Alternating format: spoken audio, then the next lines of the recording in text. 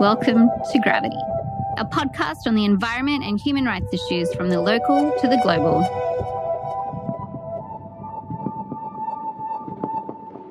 The Chinese Communist Party is effectively taking control over Hong Kong in breach of its 1984 treaty with Britain. The national security law has allowed Carrie Lam, its chief executive, who is appropriately under Magnitsky sanctions, to effectively clamp down on the free press, free speech and peaceful assembly.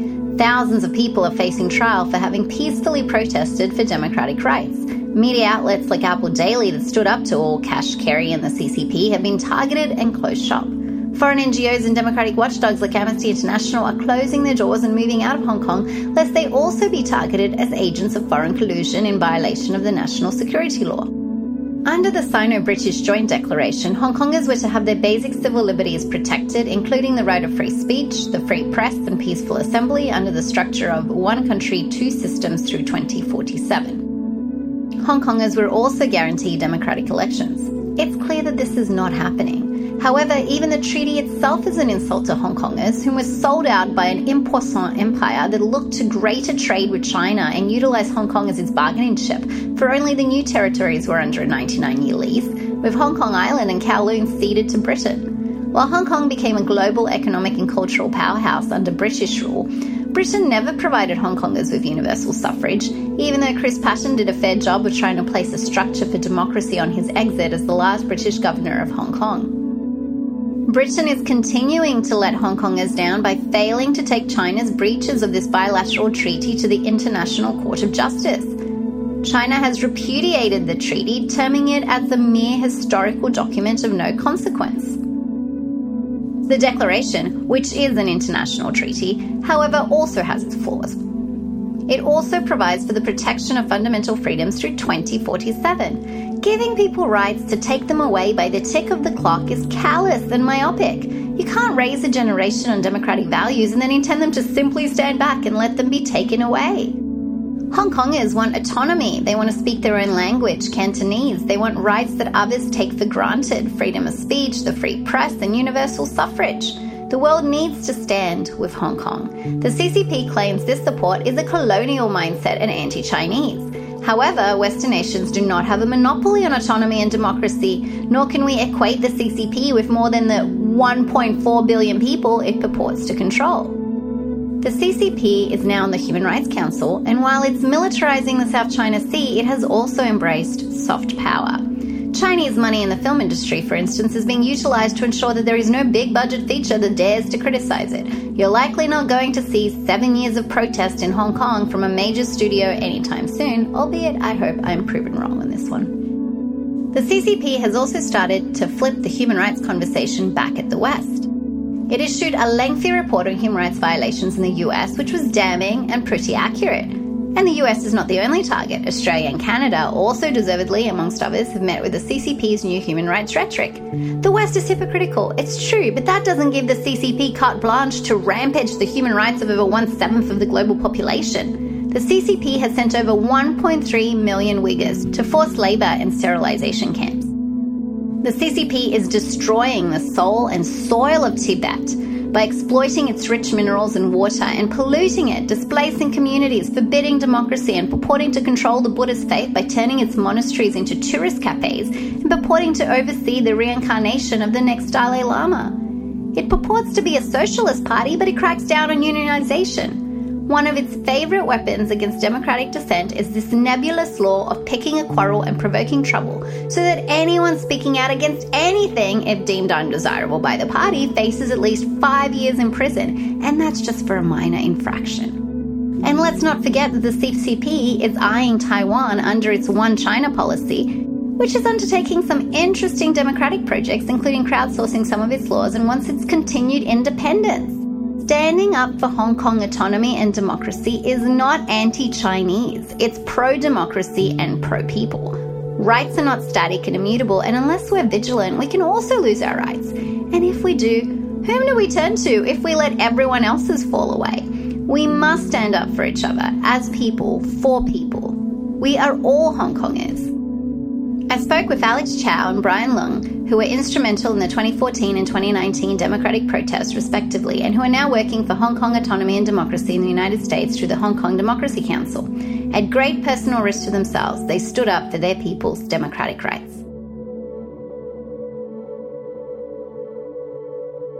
Welcome to Gravity, Brian and Alex. Thanks for having us. Yeah, happy to be here. Thank you.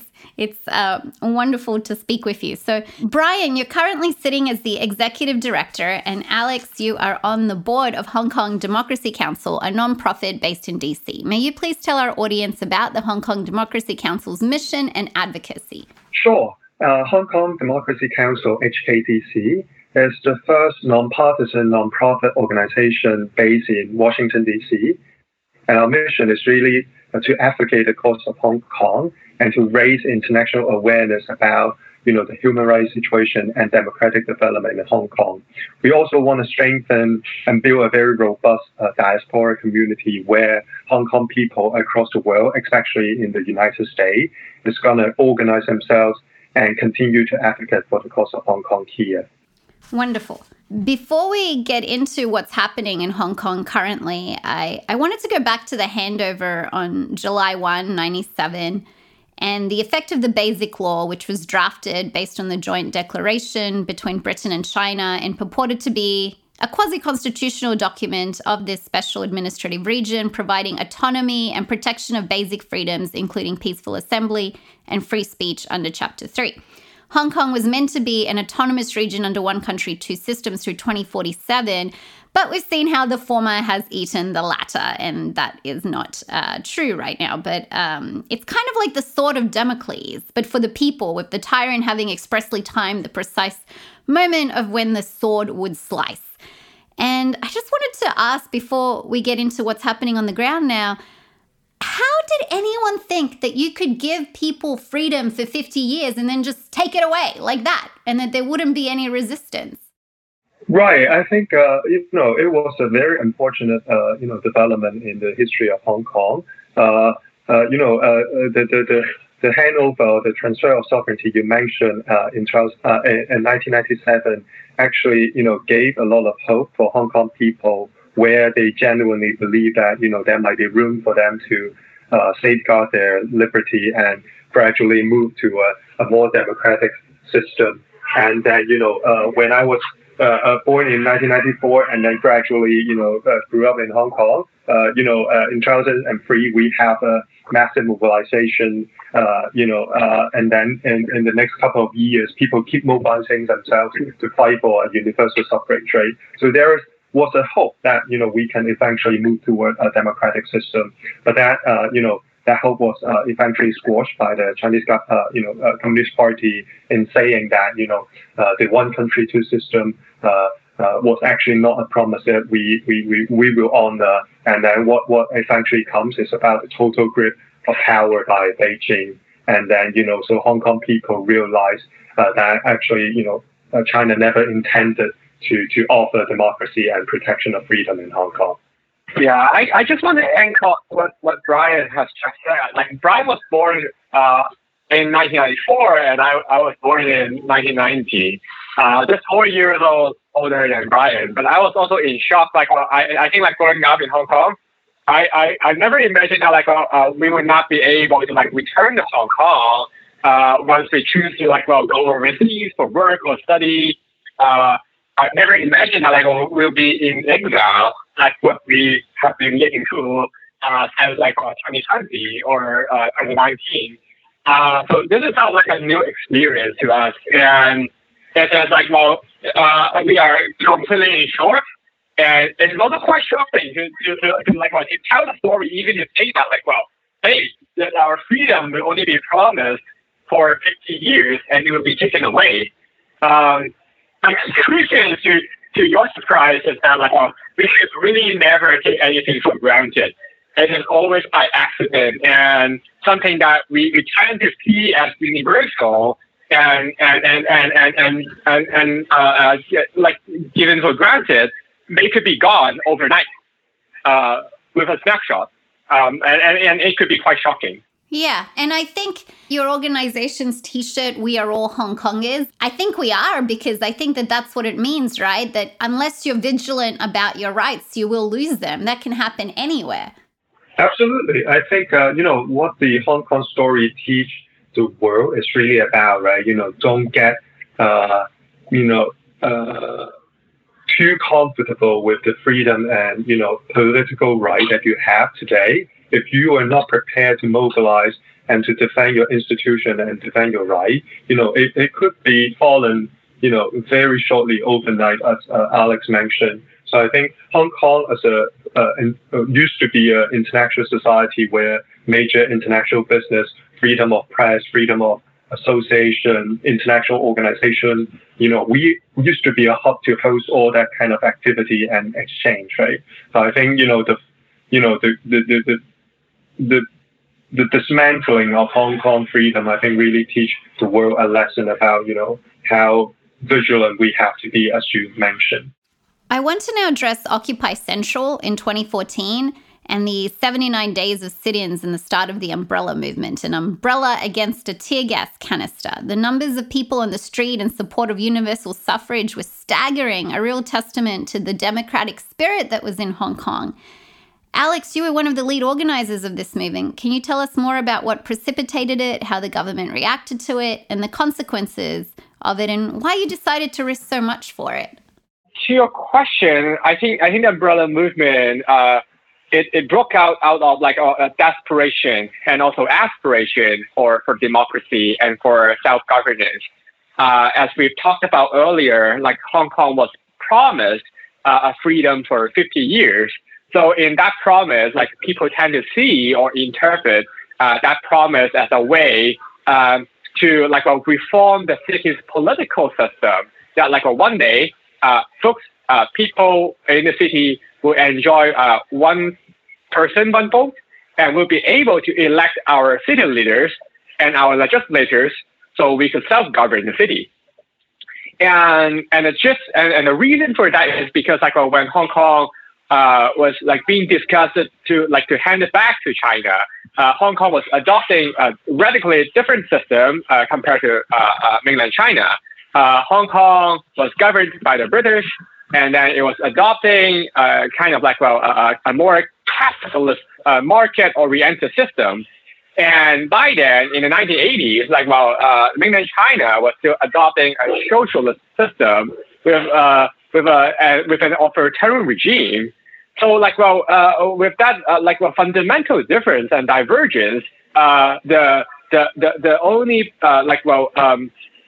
reason or the only promise that could really convince people to stay or remain in Hong Kong after 1997, the year to return Hong Kong to China, was to say that hey, Hong Kong people, we be promised democracy, one people, one vote. Folks will be able to govern themselves, to rule the city, Hong Kong people ruling Hong Kong. That's the motto Hong Kong people have always been repeating or chanting.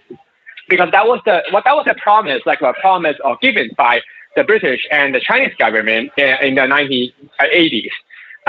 But by 2014, it was halfway into the contract, the folks started to realize that hey, if we don't fight on and if we don't rise out, then perhaps we could never see democracy or self-governance being implemented in the city one day. And you just have to fight the government and fight the regime head on to debate on your basic rights, your fundamental rights, to really voice out what your aspiration and your demand is.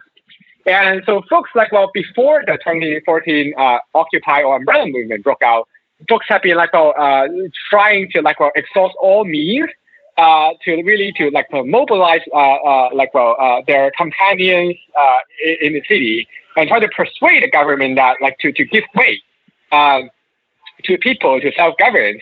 So folks might engage in different sort of campaigns to organize conferences, forums, to travel to Europe to attend UN panel, to try to debate with government officials on the street or in university on campus.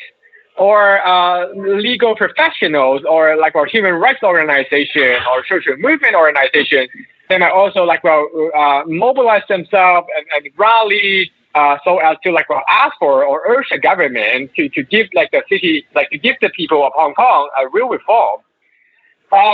After more like a 2-year-long campaign, the government, the Hong Kong government and the Beijing government still decided that they would not give Hong Kong people true democracy, and hence you see huge anger and a sense of injustice felt by the people, and they felt like, hey, we just have to do something. So the students launched a week strike, and then the police came in and tried to crack down some of the students' action, and police start throwing tear gas into the street, trying to urge people to go home by force. And that was the moment when the police escalated their force, protesters or citizens of Hong Kong fought back, and that was the moment that triggered the umbrella movement, and it lasted for 79 days. It was a very unforgettable sin in the history of Hong Kong, just because it was a new chapter for the people of Hong Kong to really fight on, to really resist, to say that, hey, we have had enough of this kind of governance. We need to take back our rights. We need to take back the control of our city, and we are going to occupy the place until the government concedes. Surely the tactics, the strategy didn't work out as predict, but that also laid the foundation for the later movement, like the social movement in 2016 and another democracy movement in 2019. And you, along with Nathan Law, who sits on Hong Kong Democracy Council's advisory board, were charged with unlawful assembly and I believe also incitement, and you received a prison sentence which was commuted by the Court of Final Appeal. And it's wonderful that your sentence was commuted, but the judgment is worrisome. Firstly, the convictions stood, they continued to stand. And Chief Justice Ma, now I'm getting this secondhand because I tried, but I could not find the actual judgment. Chief Justice Ma commented that it applied a new standard retroactively and therefore it was commuted, but he gave the green light in the future for harsher sentences and said that Hong Kong must curb these elements of disorder. I mean, that's terrifying. Right, that is quite terrifying. Our court case, or the judgment laid down by the Court of Final Appeal in Hong Kong, like the case you just mentioned, I think it will fully illustrate the dilemma always facing the Hong Kong court or the legal professional in Hong Kong. On the one hand, most of our judges or legal professionals, attorneys, lawyers, they have been trained under the British system. So they know and adopt a common law system. Like Brian has a law degree, he might be able to illustrate or explain further. But so that's usually the case on the one hand. But on the other hand, our judges also don't want to offend the Chinese Communist Party, and when it comes to sensitive cases, political charges, they always have to strike a balance to see how on the one hand they could uphold a higher standard, following the common law system, the common law practice. But on the other hand, how not to offend the Chinese Communist Party, so they could maintain their autonomy, maintain their self-governing space as a legal community, as a legal professional. And that's why you will always see a ruling that is a mix of both. That is quite weird and bizarre to see that they try to pretend or maintain a progressive, a liberal voice, but at the same time, they are assisting the government in cracking down or dismantling the civil society in Hong Kong. Right. I think if I may add, right, in 2014, the idea or the theory of civil disobedience actually got a lot of buy-in from citizens. And it was championed by leaders such as Alex himself, right? So the idea is that, peaceful protesters going to confront the government and would not cooperate in the normal functioning, or would explicitly violate certain law to demonstrate their demand and the injustice of the system, and then they would use the legal process as a way to continue their, voicing out of their concerns and, and demands, right? So part of the judicial process is also part of that protest. And that got so much attention and buy-in from the citizens that the government was actually very afraid of that, right? Because even the normal citizens would have sympathy for people who violate the law on paper, but they sympathize with their,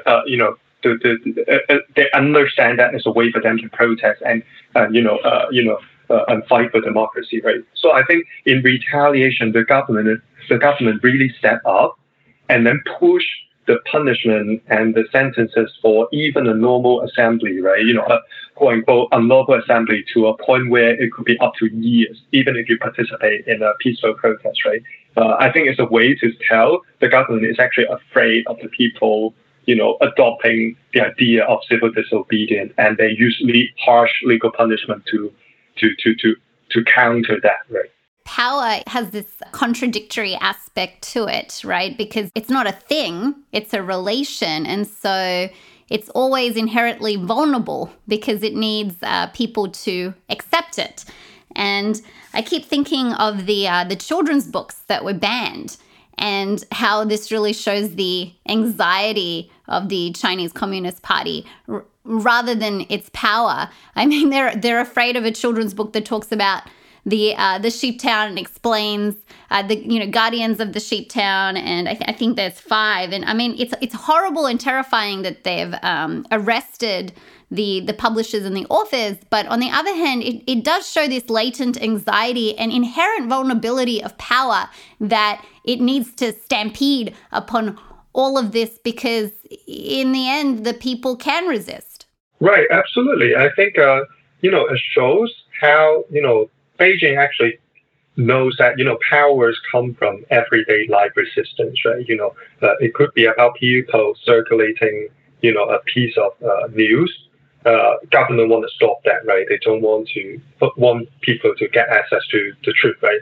It's about people, gathering for, for commemoration event for certain past protest event, right? The government want to stop that because they don't want people to cherish and, honor the public memory of our past struggle, right? They will squash them. It's even so absurd to a point where, people would organize and buy M&M, chocolate for prisoner as a way to show solidarity, right? They were being actually arrested for buying M&Ms and sending it to prison, right? It shows how vulnerable, the vulnerability of the actual political order in Hong Kong, where the government is actually fearing the people for, living in the truth, right? If we cite Hegel on that, right? To live out and the everyday struggle and find every way where they can resist the power of the government. So I think the government is really vulnerable on that front. Yeah. In connection to the children's book and also power relation, that discussion also reminds me of how relation building or relationship building it could also be a positive thing. The government could try to punish people by punishing you, then by extension also punish your families or friends. But for the activists or from a social movement perspective, that perhaps illustrate exactly the point out why relation building is so important. And in the case of the children's book, we sort of know one person involved in the case, and she's actually our peer, during our college time. And what we understand is just because of her. She being put in custody. Her partners was also trying extremely hard to support this person who is being prosecuted, and the conviction and the determination brought out of the suffering of his peers. It actually also exemplifies the spirit of the movement. How like ordinary citizens or ordinary protesters, they could also generate another sort of power resisting the power used by the government for a crackdown. And the activists and ordinary citizens themselves could also come up with power if we could cultivate our relation within and beyond the community, so we can stand in solidarity against any violence exert or impose on us.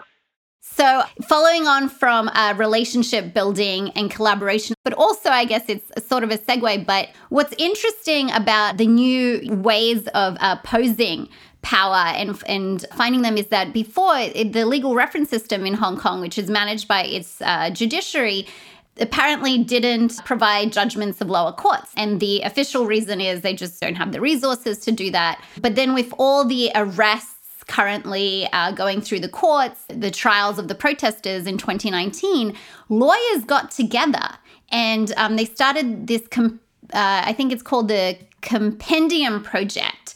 They launched it in June. They have over 500 protest-related cases. They are putting a search engine through it so that lawyers who are defending protesters can look up, what did this magistrate judge do in this particular matter? Did they convict? What was the sentencing? And this allows lawyers to more effectively argue on behalf of their clients and protect protesters. And this didn't happen before. You should have open judgments. In a way, this has launched something that wasn't there previously. And so I suppose you can only see the stars in the darkness. There is some, good effect of this. People are getting more proactive because of what's happening. Right. I think, the lawyers actually tried to organize among themselves. Starting in 2015, there is a group called Progressive Lawyers Group that are very vocal, especially in terms of human rights appeals in the legal front, and violation of due procedure, overly harsh judgment, etc. Right?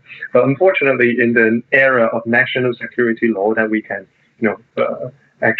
we can talk more about that.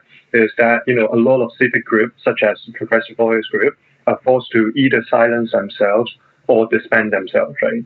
And the project you mentioned actually comes from certain, very young lawyer or even their law student who think that there is a lack of systemic documentation and information about, the phenomenon you mentioned, right? There are over 10,000, protesters who have been arrested, several thousands being actually formally prosecuted.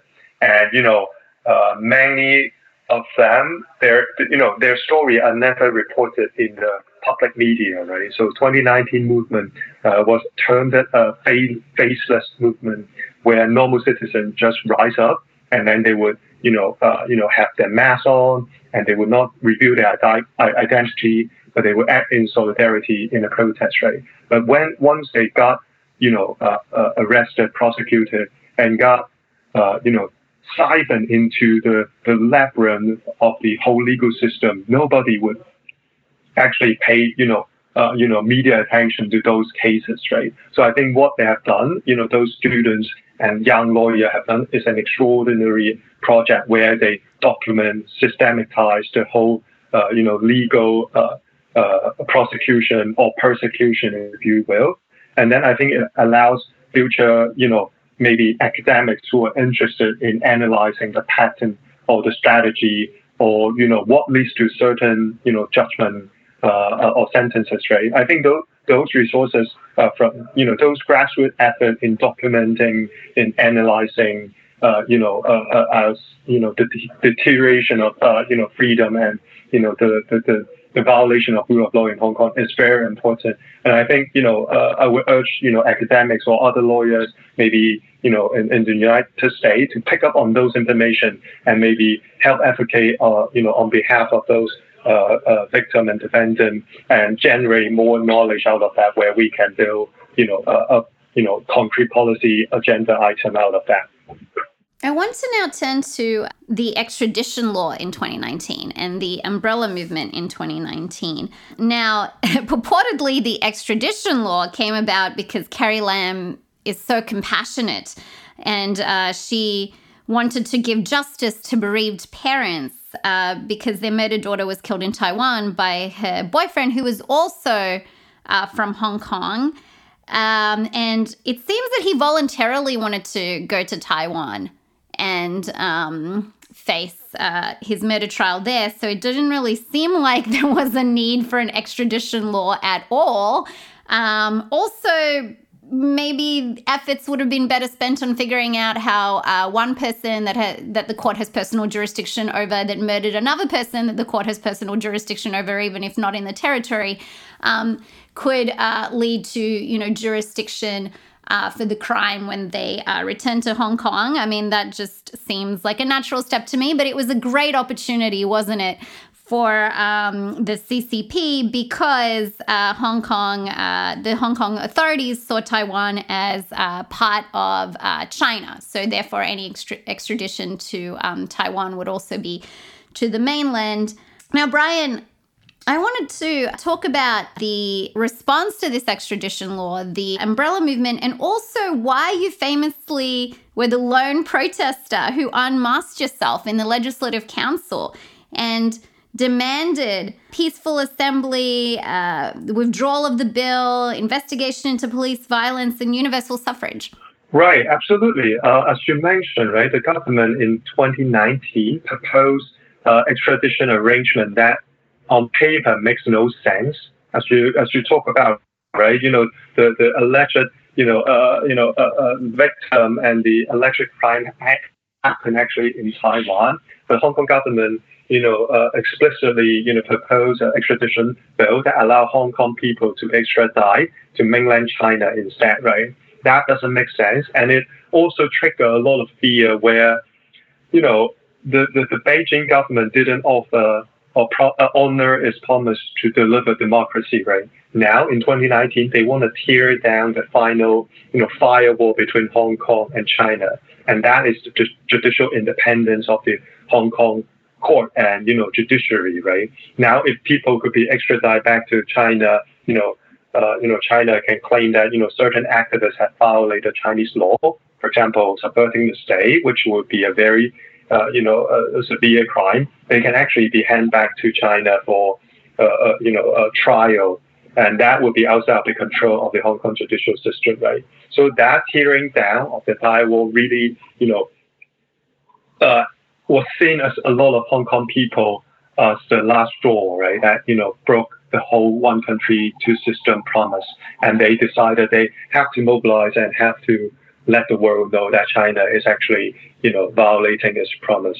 And, hence the massive mobilization in June.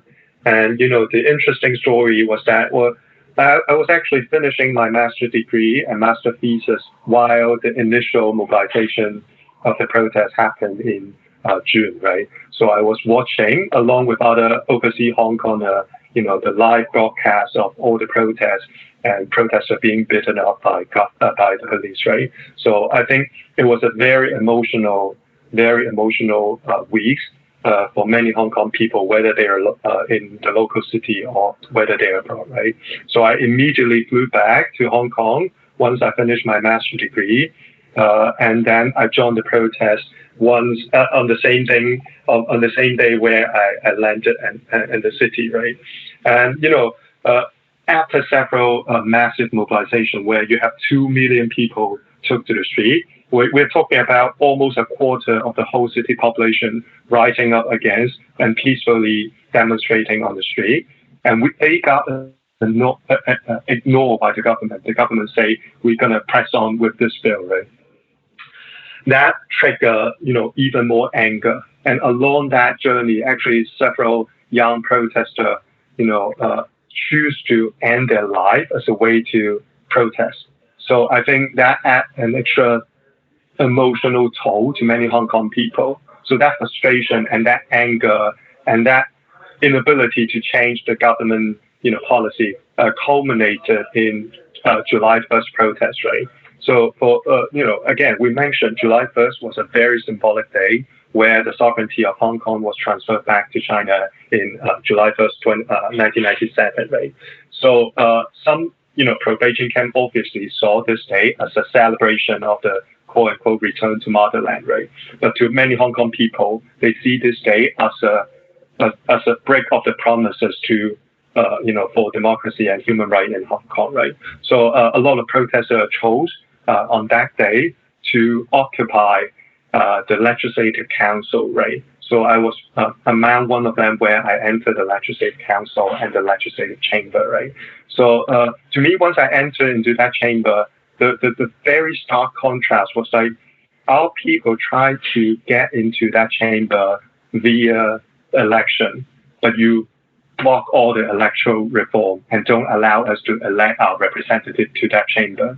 Now the people chose another way to protest, and then we, enter the chamber, and then we read out a manifesto, a statement on behalf of all the protesters, and then that statement was read by me, and then the statement lists out the 5 demands that was being championed throughout the movement. That include, as we mentioned, the withdrawal of the extradition bill, but also to the systemic cause of the whole episode, right? That is the lack of democracy. So in that statement, we also demand universal suffrage that is promised in the Basic Law, right? So that was the whole incident and the background of that incident. So now I want to address the National Security Law, which came into effect on June 30, 2020. Since that time, there has been a veritable war on free speech, free press, and free assembly. I mean, there was before, but the government is emboldened, and now it's done it with legislative force. And currently, there are a few independent papers left in Hong Kong. There's the Hong Kong Free Press, which I read quite a bit. I worry that, independent press is now going to self-censor to avoid the fate of Apple Daily. So mixed in with some rather salacious commentary, Apple Daily also provided pertinent political and social commentary and criticized the government's war on peaceful assembly and called for international sanctions on Hong Kong leaders and the CCP leaders for violating free speech and free assembly in Hong Kong. So Apple Daily was targeted right away under the NSL as an agent of foreign subversion. Its bank accounts frozen, its leaders jailed, and they had no recourse than to stop. And when you go on their website now, there's absolutely nothing. They took everything down. Their last edition was June 24, 2021, I believe. And now the government is legislating this fake news law, which just sounds horribly ominous. And I hope it doesn't, but it looks like it's going to spell the death of independent media in Hong Kong. May you please tell our audience more about the closure of Apple Daily, the fake news bill, and how the national security law impacts free press in Hong Kong? Absolutely. I think, Alex and I grew up in an era of Hong Kong where we treasure the city so much because, it's the only place where you can criticize the Chinese government freely. You can point out its human rights violation. You can debate about the city's future. And then, you can freely exchange and express whatever, opinion you have, right? That is the beauty of Hong Kong. And that is the irreplaceable role of the city in terms of, China's development, right? So I think that freedom of press and freedom of expression is now under complete assault under the national security law. Because, yesterday there are 4 special rapporteurs from the United Nations Human Rights System criticizing that the national security law cheapen, serious charges such as subverting the state or terrorism, and then use that extremely liberally and then arbitrarily to, arrest and prosecute citizens and protesters, right? So Apple Daily, owner Jimmy Lai was one of those victims where he was charged with colluding with foreign forces and subverting the state, right?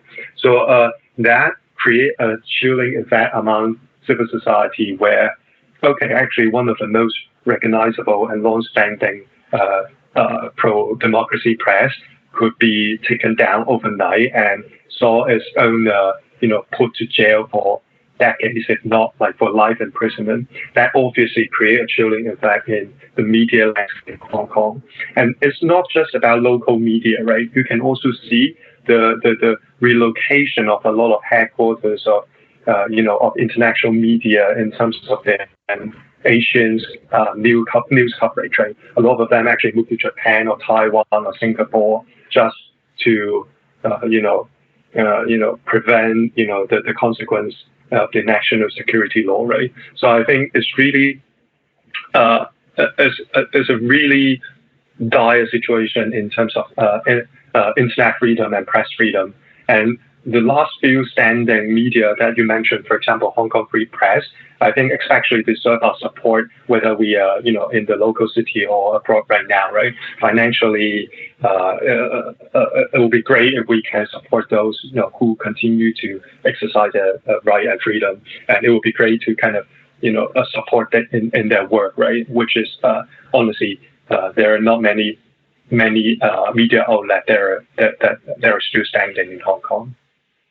I want to now move to Tiananmen Square, and throughout many countries in the world, just that square itself is synonymous with the protests and the massacres that occurred there in 1989. And now, even though there were actually student protests in many cities throughout China, but this was the most famous, and the photo, colloquially called Tank Man, the one unidentified student facing a line of 5 tanks, I mean, that still continues to be one of the most iconic symbols of resistance to power, of truth to power. And in Hong Kong, June 4 was commemorated every year with a large candlelit vigil. A museum was dedicated to the protest and its brutal military crackdown. And the Pillar of Sorrows reminded students of the University of Hong Kong of these students' bravery and the Communist Party's brutality at the time. Yet the past 2 years, under this ostensible reason of public health, even though it was always outside and people could, space out and wear masks, it was prohibited. And the organizers that still held the vigil were arrested and now face prison. The museum was raided and the statue was given... Okay, now I can't figure out what happened because the deadline was 5 p.m. Hong Kong time today, which was hours ago. And I really hope the statue is saved. I know there's a typhoon coming as well.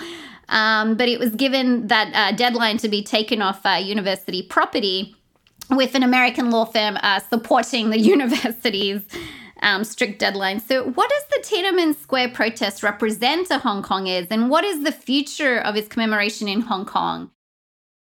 Sure. I think, Alex and I would have a story that we can share, so I'll share mine, and Alex can chime in, obviously.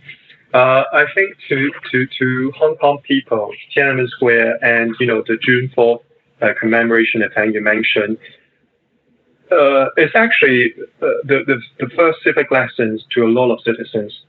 It introduced us to the idea of freedom.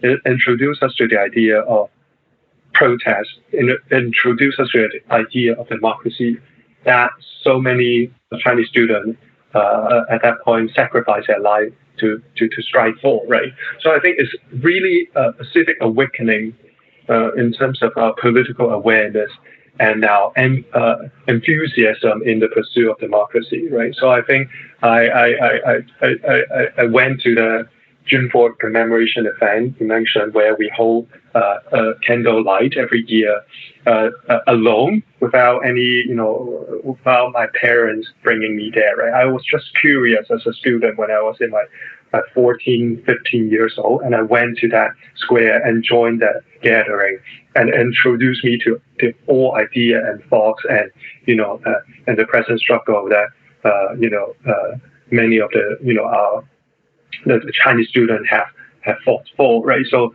I think it was a tragic, but also very influential memory in the eyes of Hong Kong people, right? But unfortunately, all elements you mentioned, right, actually no longer legally exist in Hong Kong. The organizer of the vigil you mentioned was purged completely by national security law. They see their leaders persecuted, their access frozen.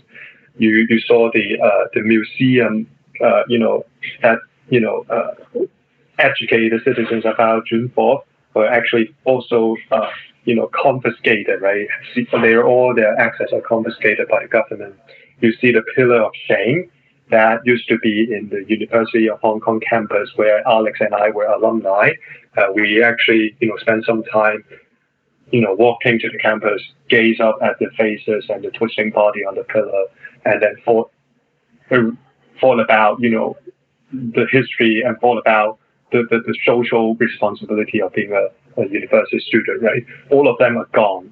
It was aided by a global firm, Mayer Brown, where the Hong Kong U order to remove that pillar. And then, you can see the complete destruction of all aspects of that public memory being commemorated and being retold to our fellow citizens and the next generation to come, right? So I think that shows again, right, the government is trying to, silence all possible dissent and, forbid us from, telling a story that could one day, be a threat to its power, right? So I think it shows how, again, this insecurity of the authority, and we are thinking about how we can support, the struggle and keep telling the story of Hong Kong people and keep telling a public memory to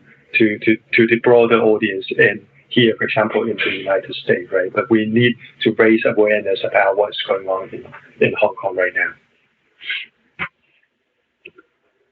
Yeah, I shared a lot of the perspectives, like just mentioned by Brian.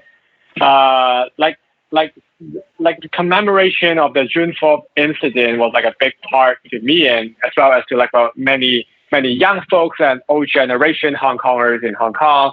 Just because by having the physical space to commemorate what happened in 1989, the Tiananmen massacre, the Tiananmen crackdown, or the democracy movement of China in 1989, it was already an immense achievement that you could not replicate elsewhere. You just think about or compare Hong Kong to other cities in mainland China, or even cities in the Western countries.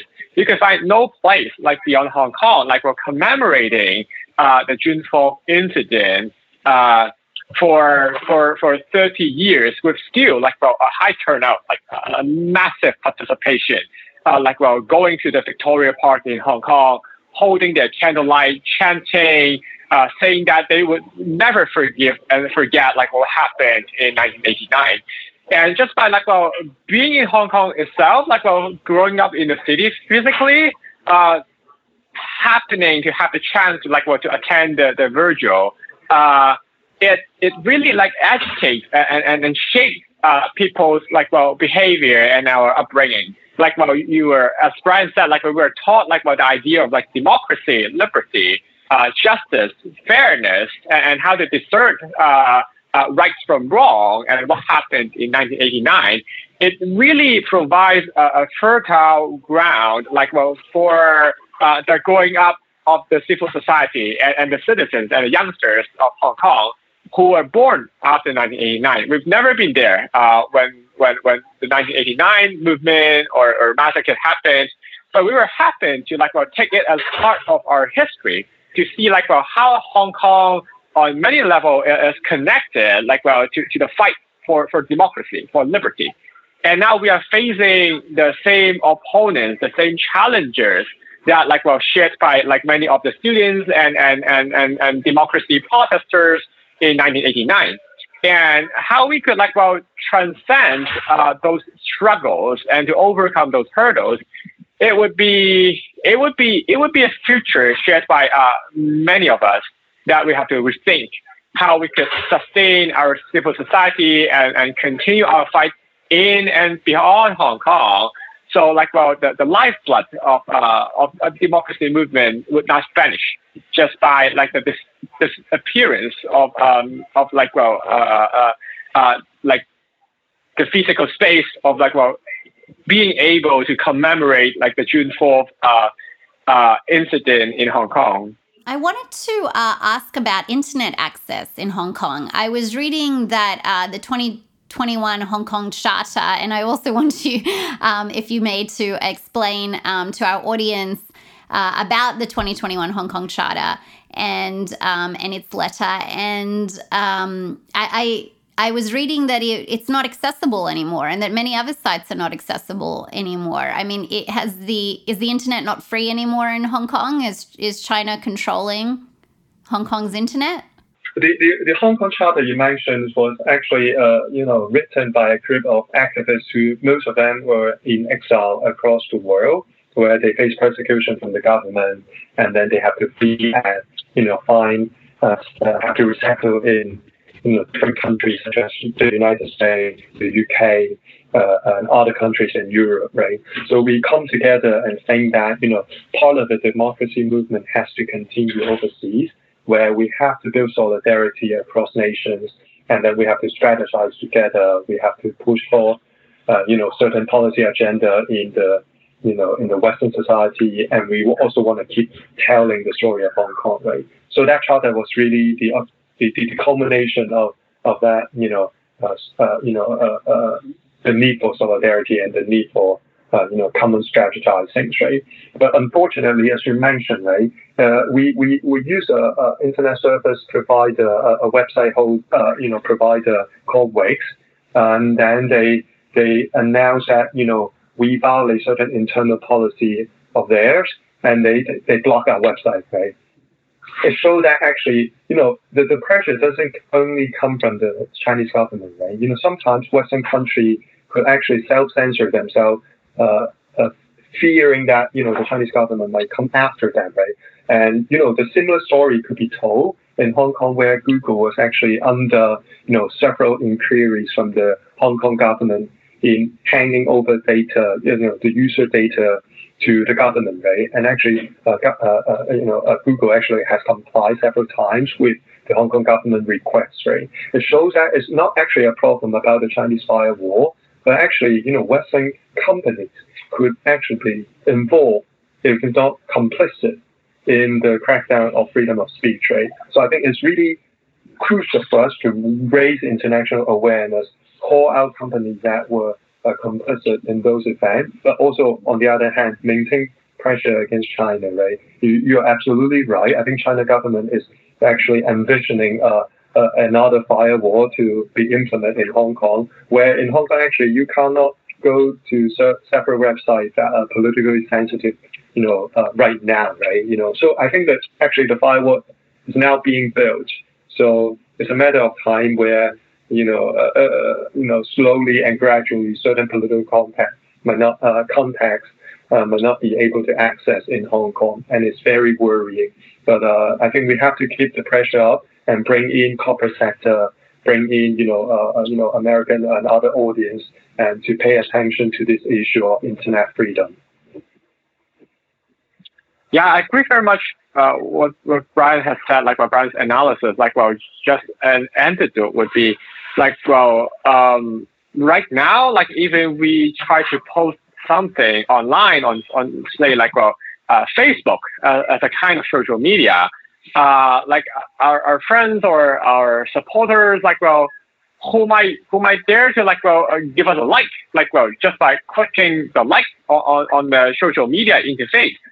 They might no longer do so. They might have a lot of hesitation, liking the post written by activists in exile. They might have to rethink whether they should like the post or whether they could share the post on their social media platform. They might have a lot of hesitation, and some of them might even they have deleted their account or change their profiles so as to maintain anonymous or to protect their privacy or security. So folks have been trying or adopting different tactics to really fend off the potential crackdown or danger looming just because of the plot considering by the government. So that is just one very unfortunate development. But it might also show the resilience of the people in Hong Kong. They are thinking ahead to see how they could cope with the situation digitally. I want to now address the recent Legislative Council elections. I understand the Legislative Council is colloquially termed LegCo, but it really should be called LapCo because it's now just an assembly of party sycophants, lapdogs and lackeys, it seems, whom were voted by 0.6% of the Hong Kong citizenry and vetted by the mainland. And they're currently actively hard at work to eviscerate the freedoms of Hong Kongers. May you tell us more about this LapCo and its current activity? You are absolutely right. I think it's just a facade right now where the rollback in terms of the electoral reform was so unprecedented, and then it will basically wipe out every electoral reform progress we have made in the past 2 or 3 decades, right? It was so bad that even the biggest democracy, party, the Democratic Party in Hong Kong, which was known to be extremely moderate, very centralist, if not slightly pro-Beijing, right? They don't have a single candidate who are willing to come out and say, I want to participate in that election, right? It was that bad, where nobody in the pro-democracy camp think there is a realistic shot or any symbolic meaning to participate in such a fake election, right? It was basically handpicked, and then you have to go through several screening mechanisms. All of them were dictated by either the chief executive or by Beijing elites, right? So it was so meaningless at that point. And then any participation in the current system would likely to be seen to, conferring legitimacy that the government doesn't deserve, right? So I think you would see, a lot of boycott from citizens in Hong Kong who don't think their vote actually matters. You will also see, Hong Kong going into the direction of either Macau, where again, right, the space for opposition is very little, or if not the mainland China, where all the legislative council or most of the consultative body were a club for Beijing elite, right? For co-optation and for securing their allegiance, and then So I think the Hong Kong electoral reform was very devastating, and this coming election would be a very shameful event, and I think it would tell the international society how China actually disregard and doesn't value election at all. I want to speak now about the Greater Bay Area, China's plan to integrate Hong Kong into other mainland cities, I think 9 in total with Macau, in an effort to wrest it from any autonomy and purportedly create its own Silicon Valley in the Pearl River Delta. I understand Lam's Lantau Tomorrow Vision is part and parcel of this development stampede, ostensibly a means to solve Hong Kong's persistent housing crisis, while of course helping real estate moguls make a lot of money and turn the pristine island into an environmental disaster. Can you tell our audience more about this Greater Bay Area integration project and this Lantau Tomorrow development scheme?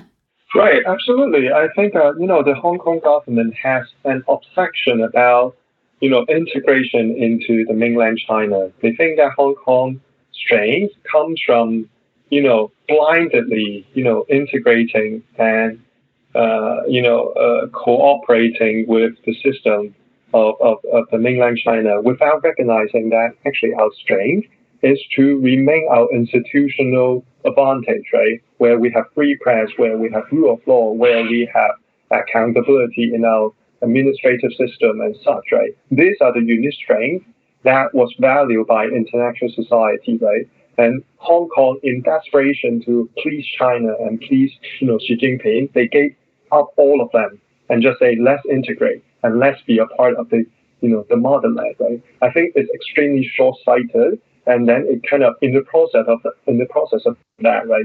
It kind of relinquished all the last bit of autonomy that we have, in the process, right? So the cities now, can no longer have a say in this future of development, right?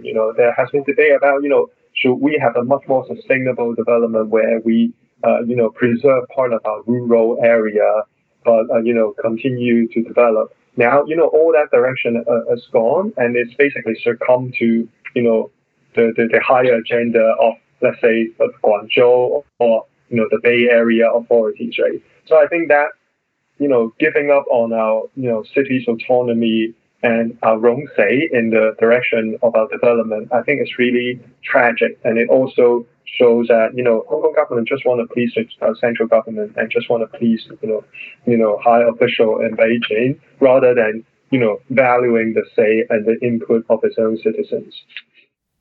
Which you can see from Carrie Lam's recent speech, right? All about just not really targeted at the audience of Hong Kong, but at the mainland. As Alex said, the target audience of Carrie Lam is really about the mainland audience instead of general Hong Kong audience. So Brian talked a bit about the Lantau Island, and maybe I can chime in and flesh out a bit more about the Greater Bay Area. I think the Lantau Island and the Greater Bay Area, conceptually speaking, they are sort of interrelated. So it was basically a plan that the Hong Kong government tries to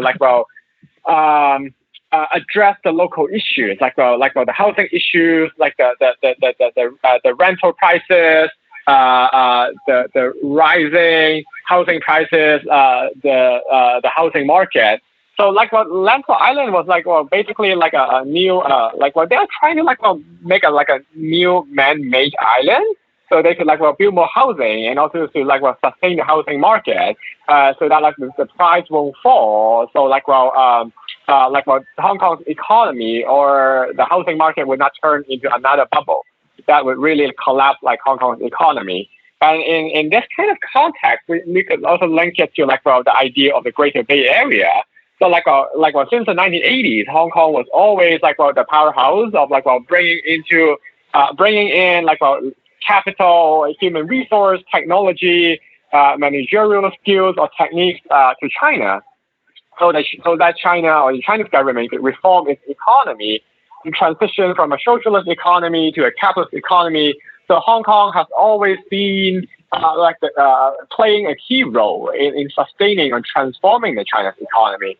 And the latest project for the Chinese government is about the Greater Bay Area.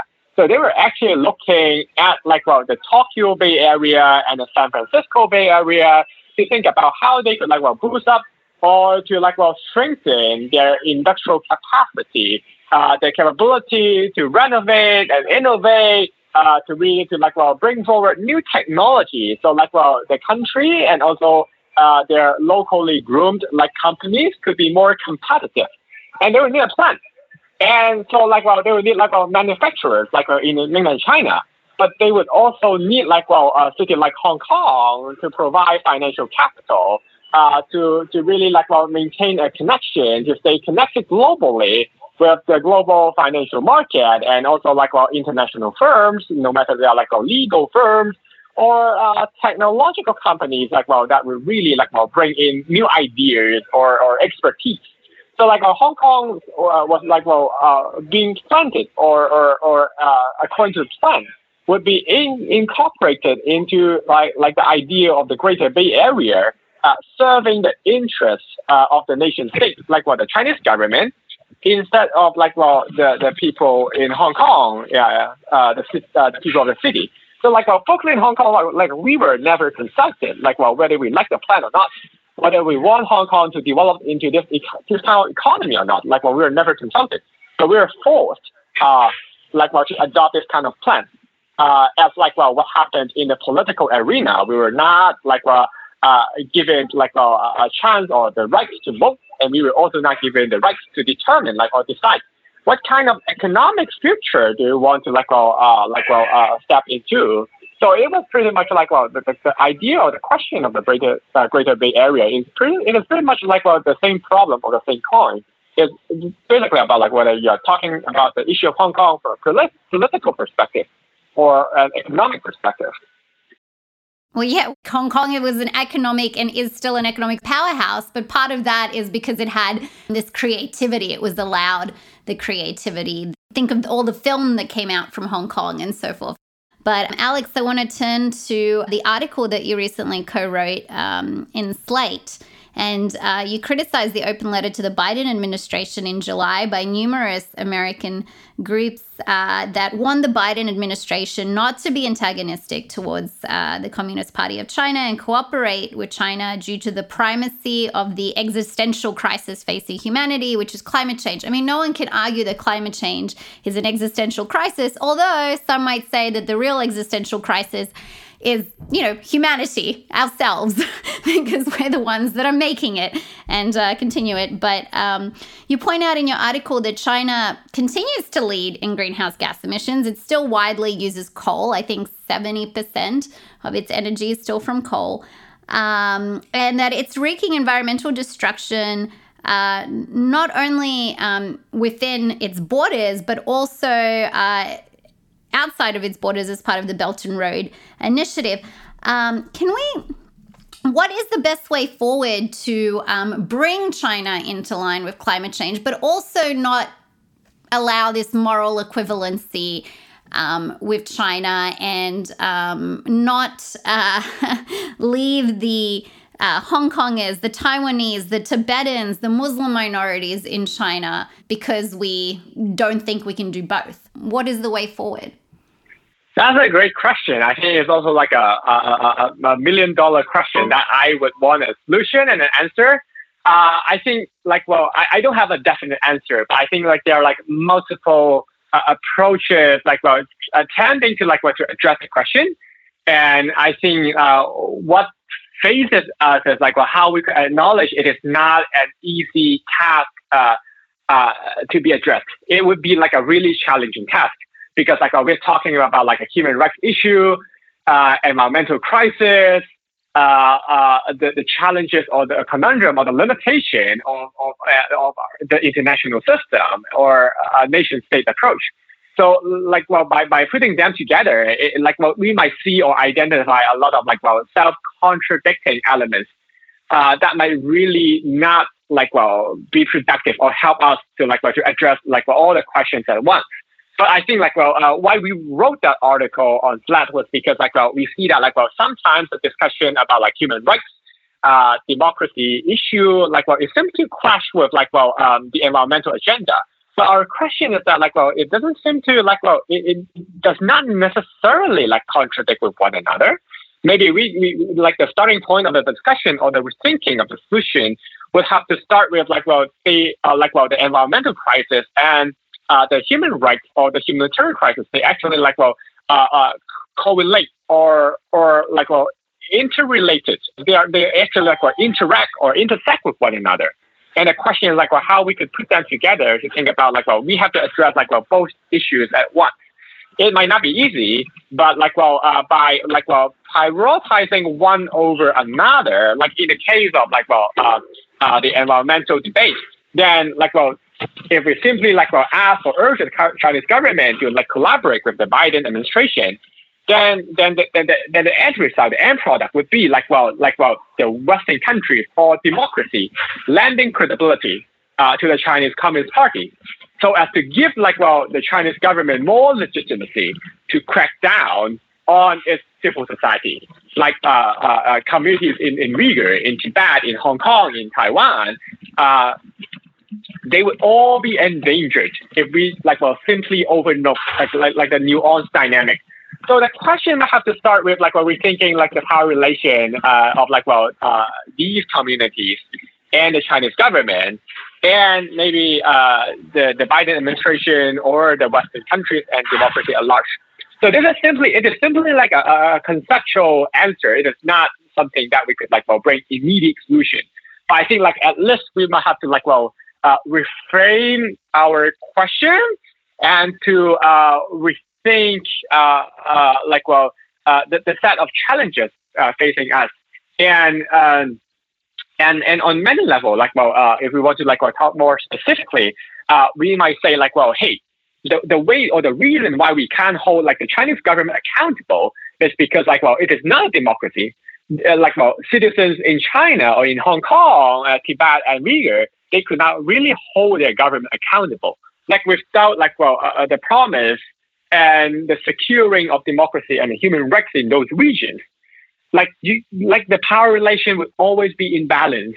and the government could always outweigh the people's well-being. And how could you put trust or place trust in such an authoritarian government and regime?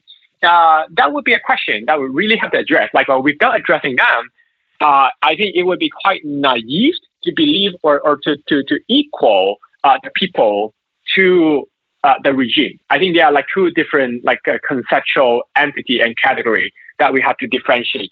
And we have to be really nuanced and specific when we talk about the issues at hand. And surely, many progressive in the Western countries, they might critique their own government. I think they are all valid critiques and they're all valid questions, raised by many of the progressive or Western counterparts in those countries. But the question is while they urge the government to reform the environmental policy or the economic policy to adopt a more a low carbon consumption and production lifestyle, then also have to think about it is never just about a Western centric worldview. They have to expand their analysis to other regions, say East Asia. And what's the role of U.S. or other Western countries in East Asia? And what is their role in interacting with the Chinese government in suppressing or cracking down the human rights defenders and ordinary people in mainland China and beyond? I think those questions have to being put back in context, so we could have a better perspective in identifying the question and coming up with a better solution that could really address the question posed by Alex, which is a huge question that would require immense effort and collaboration and coordination to address. Yeah, I mean, I agree. You did a great job of it, though. I wanted to get both your opinions on what I find a rather new tactic in Chinese diplomacy. So while it's intensely cracking down on dissent within its borders and also, showing muscle in Hong Kong, it seizes its borders, in Taiwan currently, which it also sees as part of One China, but of course Taiwan does not. But despite China doing all this, I've noticed that in this past year, on the world stage at the UN, and now it got the lowest votes, I think, historically ever, but it is on the Human Rights Committee. It did get voted on the Human Rights Committee. And it's now rampaging and criticizing all these other states about their own human rights abuses and saying, you can't criticize us because you are violating human rights at home. And a lot of the criticism is correct, right? When it said, well, Canada, you can't talk about genocide. Look what you did with Indigenous people. Australia, look what you did with your Indigenous people. And, that is correct. Yes, it was genocide of the Indigenous communities. But that doesn't make what China's doing right now, including having admitted to 1.3 million people being in internment camps where they're being educated and given, work experience instead of forced labor. It's a horrible tactic, but, I wonder if it's effective on an international level because part of what they're saying is true. I mean, Western democracies do have flagrant human rights abuses, have committed war crimes. So how can we use this to our advantage to then bounce back on China and say, yes, we have a lot of work to do, but that doesn't mean that you don't. It doesn't mean that what you're doing is okay. Right, absolutely. I think it's a logical fallacy where, two wrongs doesn't make one right, right? It's you can't pinpoint to others people's bad behavior to excuse yours, right? So I think for us as activists, it's really not about taking a stand. We obviously want to stand for solidarity for all human rights appeals, right? So it's not we can forgive China because, other countries have their past historical atrocity, right? So we have to point all of them out and call them out and hold them to the same standard, right? So I think, it's really about holding them to the same standard of human rights and human dignity, right? So I think China, have abuse. It's a complex phenomenon where, China on the one hand want to be a major international player, right? Given the size of its economy, given the ambition of China in the international leadership, right? There's no way where China would not engage with the world, right? But also, on the other hand, China was face a lot of embarrassment, right? When they try to, when other countries point out their human rights record, right? So I think China is in a very, embarrassing position where they, on the one hand, they want to be a major player in the world, but on the other hand, what China is doing doesn't, compare with the, human rights standard or the international standard, right? So I think we as activists, we really want to keep, calling out China for its human rights abuses. Doesn't allow China to take advantage of the recognition and the advantage of being in a Western-led rule-based system, but denying and kind of keep suppressing the human rights in its own backyard, right? So I think we have to hold China accountable to a common set of standards, and we have to keep the pressure on China international front, right? Yeah, I just want to add one point to what Brian has said. I think a natural response would be yes, the Western countries should do better, but the Chinese government cannot shine away from its responsibility. I think what is more important or at stake is folks might have to try to understand what is the strategy or the agenda setting behind what the Chinese government is saying when they try to accuse the Western countries of committing equally courageous human rights crime or crisis. Usually when they try to make such a move, China experts or folks who study Chinese history, they might tend to see hey, the Chinese government is actually catching up and try to use their leverage to reshape the international world order. Because for the past 150 years, at least in the Chinese narrative, they will always talk about shame and guilt. How the Chinese people and the Chinese government were being colonized and being bullied, and so they have been sacrificing a lot and try to really kick in all the guilt and all the bully by the Western or European countries.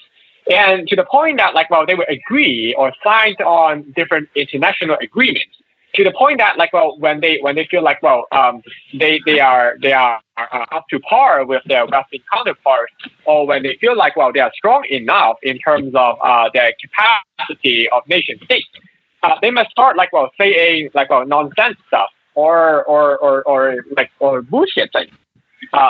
Hey, the Western countries are also doing something wrong. And what they're really trying to do is reshape the global debate or the global discourse in the global arena to say that hey, the Chinese government is no longer weak, and you could no longer just accuse us of doing something wrong. You are also doing wrong.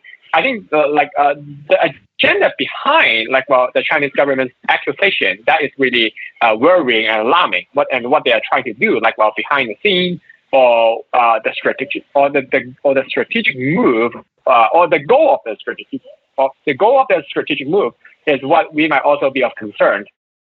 I wanted to get your opinion on the Magnitsky Act and if you think it's effective. So for me personally, I don't like sanctions on nations. I think that it was a horrible thing that we did. It has led to so many innocent people being denied medical services and just kept whole countries down like Cuba.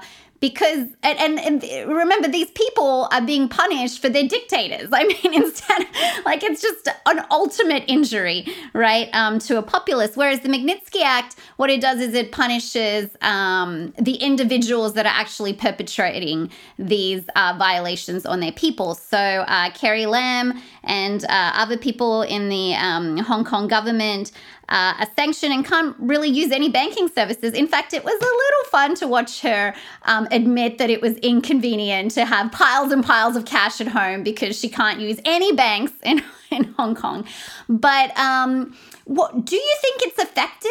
Is it effective to have these sanctions, or is there going to be a repercussion where they can utilize these sanctions to say, well, look what the West is doing and it's hypocritical and they're punishing us?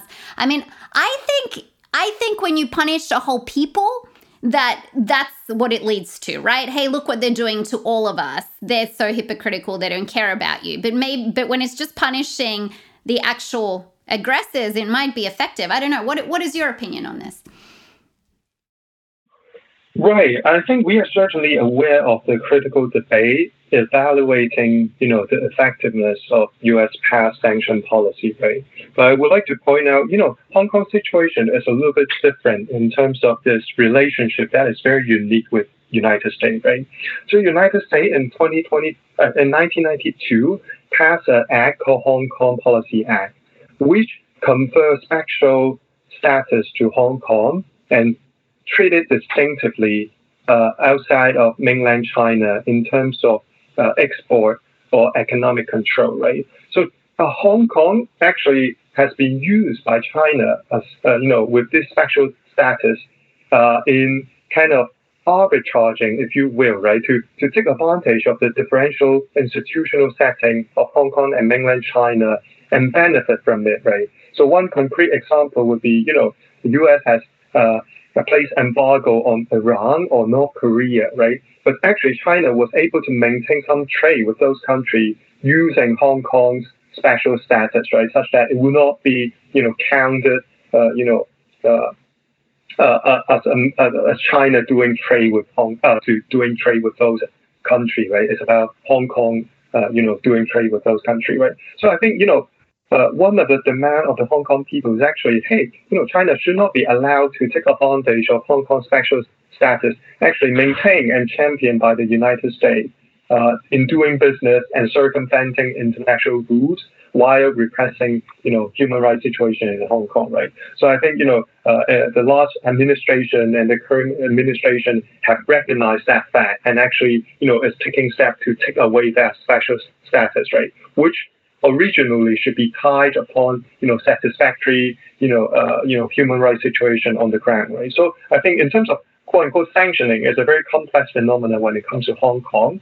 But on the other hand, the way you mentioned about, GloMAC, right? We call it GloMAC, Global Magnitsky Act, is an attempt to kind of individualize the punishment, individualize, the sanctioning to officials who are involved, right? And, that is actually a very powerful move because, all United States economic players will not be allowed to, interact with those sanctioned officials, right? So, there was a joke in the, in the GloMAC circle people where if you use Venmo to and type out Cuba, and your transfer of money is actually going to be scrutinized and to make sure that it is actually in compliance with the law, right? That is how complete the punishment will be, right? So I think having that surgical, very targeted approach to sanction obviously is I think is a good direction, but I think also. We need coordinated effort from the world, right? It's not just about U.S. sanctioning certain individuals, right? It's about the West and other European countries, Australia, New Zealand, etc., come together and coordinate their effort in the sanctioning, right? I think that would be the most effective. Otherwise, player can just circumvent the system and seek refuge from other countries, right? So I think U.S. should continue to employ Magnitsky Act, but also should coordinate it actually with other countries who have similar, instrument, right? So I think, a coordinated plan will be much more effective in the long run. Yeah, and that is actually just my final question, because I've been thinking everything that's been happening in Hong Kong and relating it to Tibet, right? Because China annexed Tibet in 1950, and then there was a subsequent protest and a brutal crackdown. And since the train line, China has heavily mined and extracted from Tibet, which has, lithium, gold, copper, you name it. It's bottled its water, it's wrecked communities, forcibly removed them. It wants to authorize the next Dalai Lama. And the thing is, in the 90s, I mean, okay, so I'm much older than you, right? So I'm a child of the 80s. So in the 90s, it was a big deal, right? Free Tibet was a big deal. And it was everywhere. And there was pressure on China. And from not just a nation perspective, but we're talking about from the populace in the popular media. Musical groups like Rage Against the Machine and the Beastie Boys, I mean, they would hold Free Tibet concerts and so forth. And then that kind of withered away. And, you know, all that's left is some Free Tibet shirts. It's so tragic because Tibet needs our help now, right? And then I think, how do we prevent Hong Kong being another Tibet? It's in the media now, but then it just withers away. What do we do for all of these people that the Communist Party wants to control and just stamp out all democratic resistance? What is the best step forward? Right, absolutely. As you mentioned, right, if you look at 90s or early 20s Hollywood movie, it's very easy actually to spot a certain, several movie that features Tibet in part of this narrative, right? But you don't see that right now. It will be hard to imagine a movie in Hollywood that features Hong Kong protests as part of its storytelling, right? I think it really shows how much China has grown, and then how much control and command it exerts on the international society, right? Where from business sector would be in deference to China, right? They don't want to be shut out of Chinese consumer market, right? They don't want to provoke China, so they would do all kind of self-censorship, right? It's not only about business; it's about cultural sector that we talk about, right? It's about music sector. It's about Hollywood sector. It's about even everyday life where people use TikTok or use like Instagram to teenagers love using those media to tell their own story, but there has been censorship going on in terms of telling the story of repression and telling the story of resistance, right? So I think we really have to broaden our movement into one that involve not only the activist circle, not only the NGO circle, but how do we bring together consumer sectors, right? How do we bring together investment sector? How do we bring together entertainment sector? And have a comprehensive strategy in tackling, the way China want to diffuse in influence and silence people, using its, money and, and its hegemonic, image, right? So I think, one example we can learn from is the Uyghurs, right? 1/5 of the cotton in the world market was actually produced in Xinjiang, right? And obviously we know there are extreme human rights abuse there. Many of the cotton was produced by forced labor, and a lot of major brands in the Western world actually, have forced labor cotton in their supply chain, right? So in the past year, there has been movement trying to kind of, delink that kind of supply chain from, Xinjiang and, Uyghur forced labor. But, China retaliate by saying that, if you do that, we're going to shut you out of our internal market. And a lot of companies, H&M, Adidas actually, retreat from their own statement before, right? So I think we who are in the Western society, as consumer, as investor, as, people who support the business, how can we, counter China's threat and counter China's bullying of certain company or certain sector that are willing to stand up? But, I think it really have to come together. Whenever this kind of major incident happen, we need, the society to back them up. We need to have the state to back them up and enforce, higher compliance standard. And we have to push back, China as a coordinated front, right? China love to use the phrase of, a united front. I think it's really about incumbent upon us in the West to think about how can we come up with our own united front in countering China's influence. Yeah, I think Brian has talked a lot about the past, some of the looming challenges and the consumers movement at large. some of the possible strategies and tactics, like while countering the propaganda or the aggression of the Chinese government.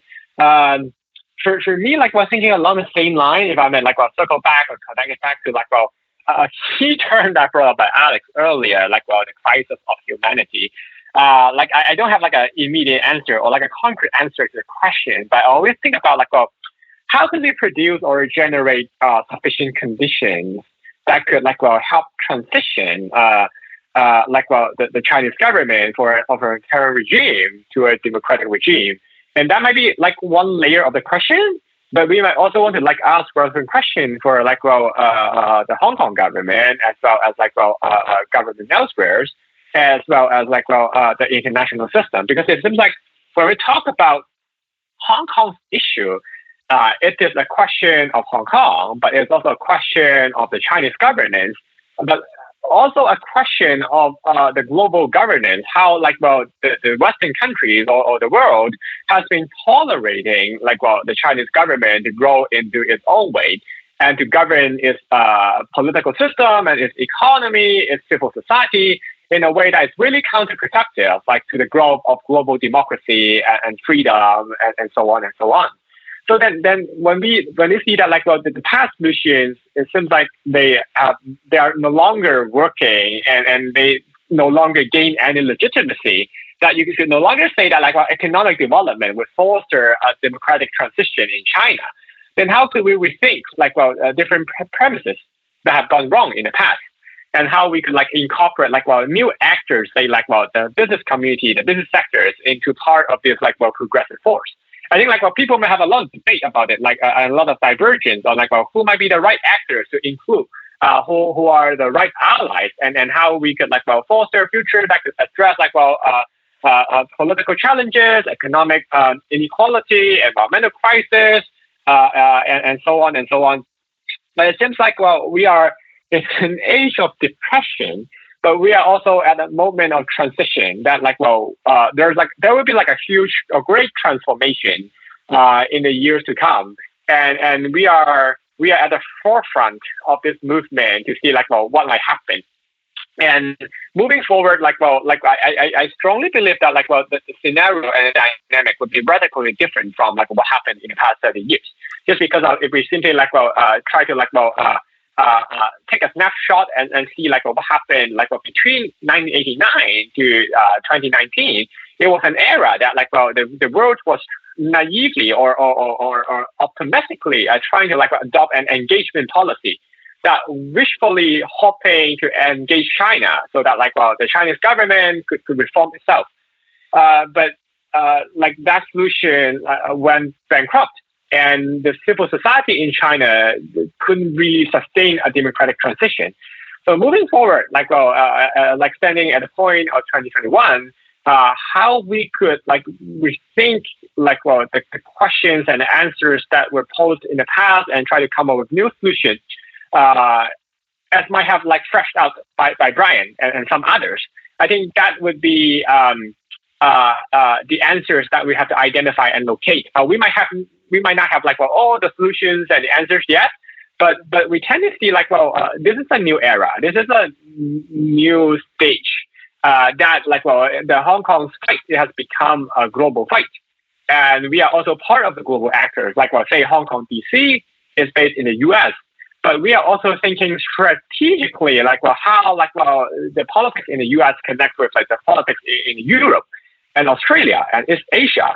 And this kind of new globalized views might also like foster new ideas and solutions like to the fight and to every of us like moving forward.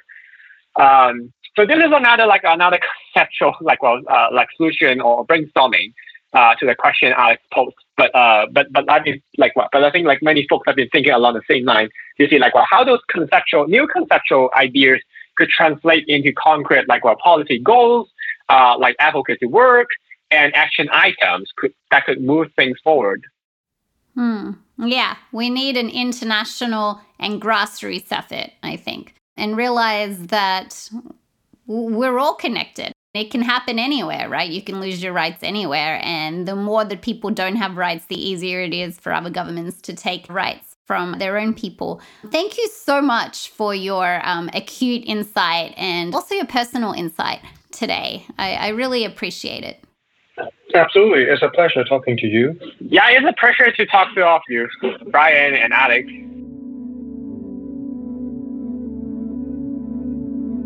I hope you have found this podcast insightful and will join us next time as we explore more issues affecting our environment and human rights at home and around the world.